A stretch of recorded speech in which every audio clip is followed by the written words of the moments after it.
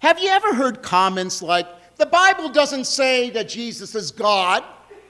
Or, it took time for Jesus to get to know who he really was. Or, Jesus probably had doubts about himself. Now, I've heard such comments from agnostics and atheists who like to poke fun at Christian belief, from believers who think that they can just read the Scripture for themselves and summarize the Scripture and the tradition all on their own, and from those who are even allegedly biblical scholars.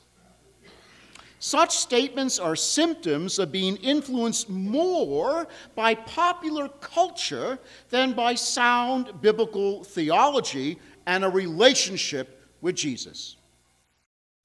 If you had a friend who said something like that to you, how would you respond?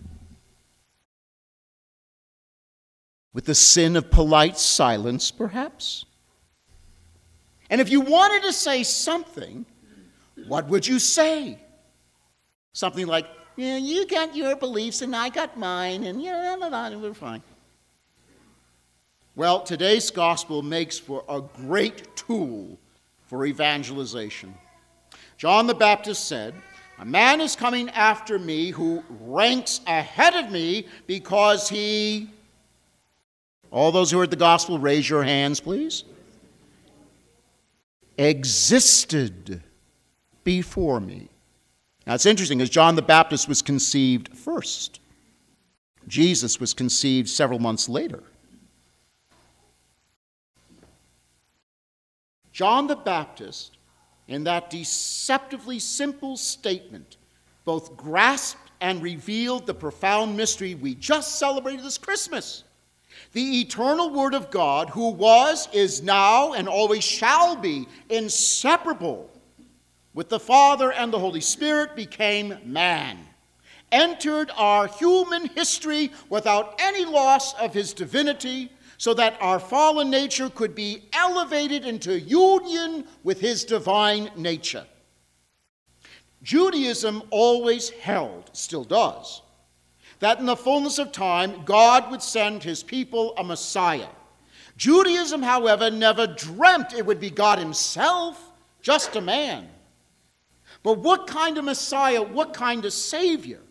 The tradition of the church, as recorded in sacred scripture, shows John the Baptist saying, "Behold the Lamb of God, who takes away the sin of the world."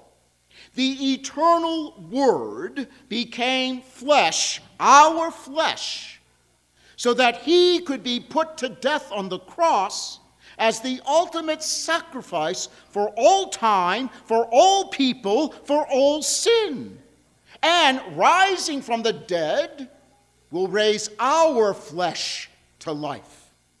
This is why John the Baptist used the expression Lamb of God, because in Judaism the lamb was a sacrificial victim, especially at the Passover feast.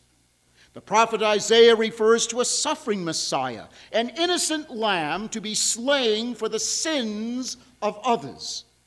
Jesus, God in the flesh, will offer himself as the supreme sacrifice, whose blood would purchase us from destruction, and in the mystery of the Eucharist that we're celebrating right now, will feed us with his flesh and blood for the forgiveness of our sins and his pledge that we will have eternal life right here, right now, if we receive him in faith. But why is it that some, even some who claim to be believers, deny that Jesus is God, or that he really didn't know who he was, or he had to evolve in his self-understanding? I'd like to suggest 3 reasons.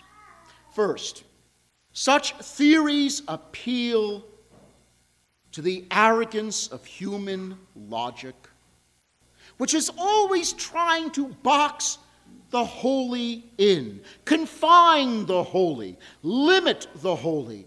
You see, we're finite creatures, and we are uncomfortable with mystery precisely because it is mystery, and therefore we don't have control. And let's face it, we are all control freaks at one shape, form, or another. To allow oneself to be encountered by Jesus, as Scripture and tradition reveal, will call one to abandon all preconceived notions, jettison private spiritual speculations, divest our fallen nature's instinctive impulse to impose our limitations on what the holy can and cannot do, and submit. Oh yes, there's that dirty word. Submit to the mystery of divine love. You see, submission to God is so alien. It is so abhorrent to many Westerners, even some who call themselves believers. Again, we want to be in control. The second reason for preferring the theories and the myths that we create to the truth is that we want a Savior that we can bring down to our level. That makes us comfortable. We are far more inclined to be open to a Savior that shares our limitations, our flaws, our doubts. But the Scripture and tradition reveal an unsettling spiritual constant. We cannot bring God down to our level. The Scriptures tell us over and over again He resists every one of our efforts to do so. But He can and He does raise us up to His level, which is precisely why He became one of us. The third reason people insist on their theories and myths is fear. Specifically, the fear of being encountered by a radical love that Scripture and tradition tell us will settle for nothing less than the transformation of a person from within. A love that exalts not only the dignity of that person, but compels that person to see that very same dignity in everyone else, with the obligation that one must struggle to lead a life that is in accord with that dignity and help others to do the same and receive help from others to do the same. From that moment of that encounter with Jesus, gone forever are all the nonsensical, privatized notions and theories. Because in the mystery of this transforming divine love, to which all are called, all are drawn together, each having a duty to serve the other. The instinct of our fallen nature is to protect ourselves from change. Divine love, however, is calling us to constant change. Our fallen nature insists on the myth, I have to be my own person, which is really just a crafty excuse to be self-indulgent, self-centered. A far cry from what divine love wants, which is for each of us to become the fullness of the person one was created to be and assist others in that journey, which is precisely why Jesus established His church.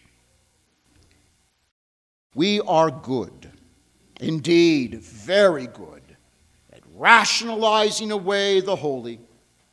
We craft clever arguments and theories to escape the embrace of divine love because we instinctively and rightly sense once we allow divine love to grasp us, we have to change. But Jesus, the eternal Son of God, cannot be outflanked, outmaneuvered, or outwitted. His love rips apart all of our fallacies, all of our theories, and simply invites us to submit to an encounter with him. And once we are encountered by him, we can never be the same.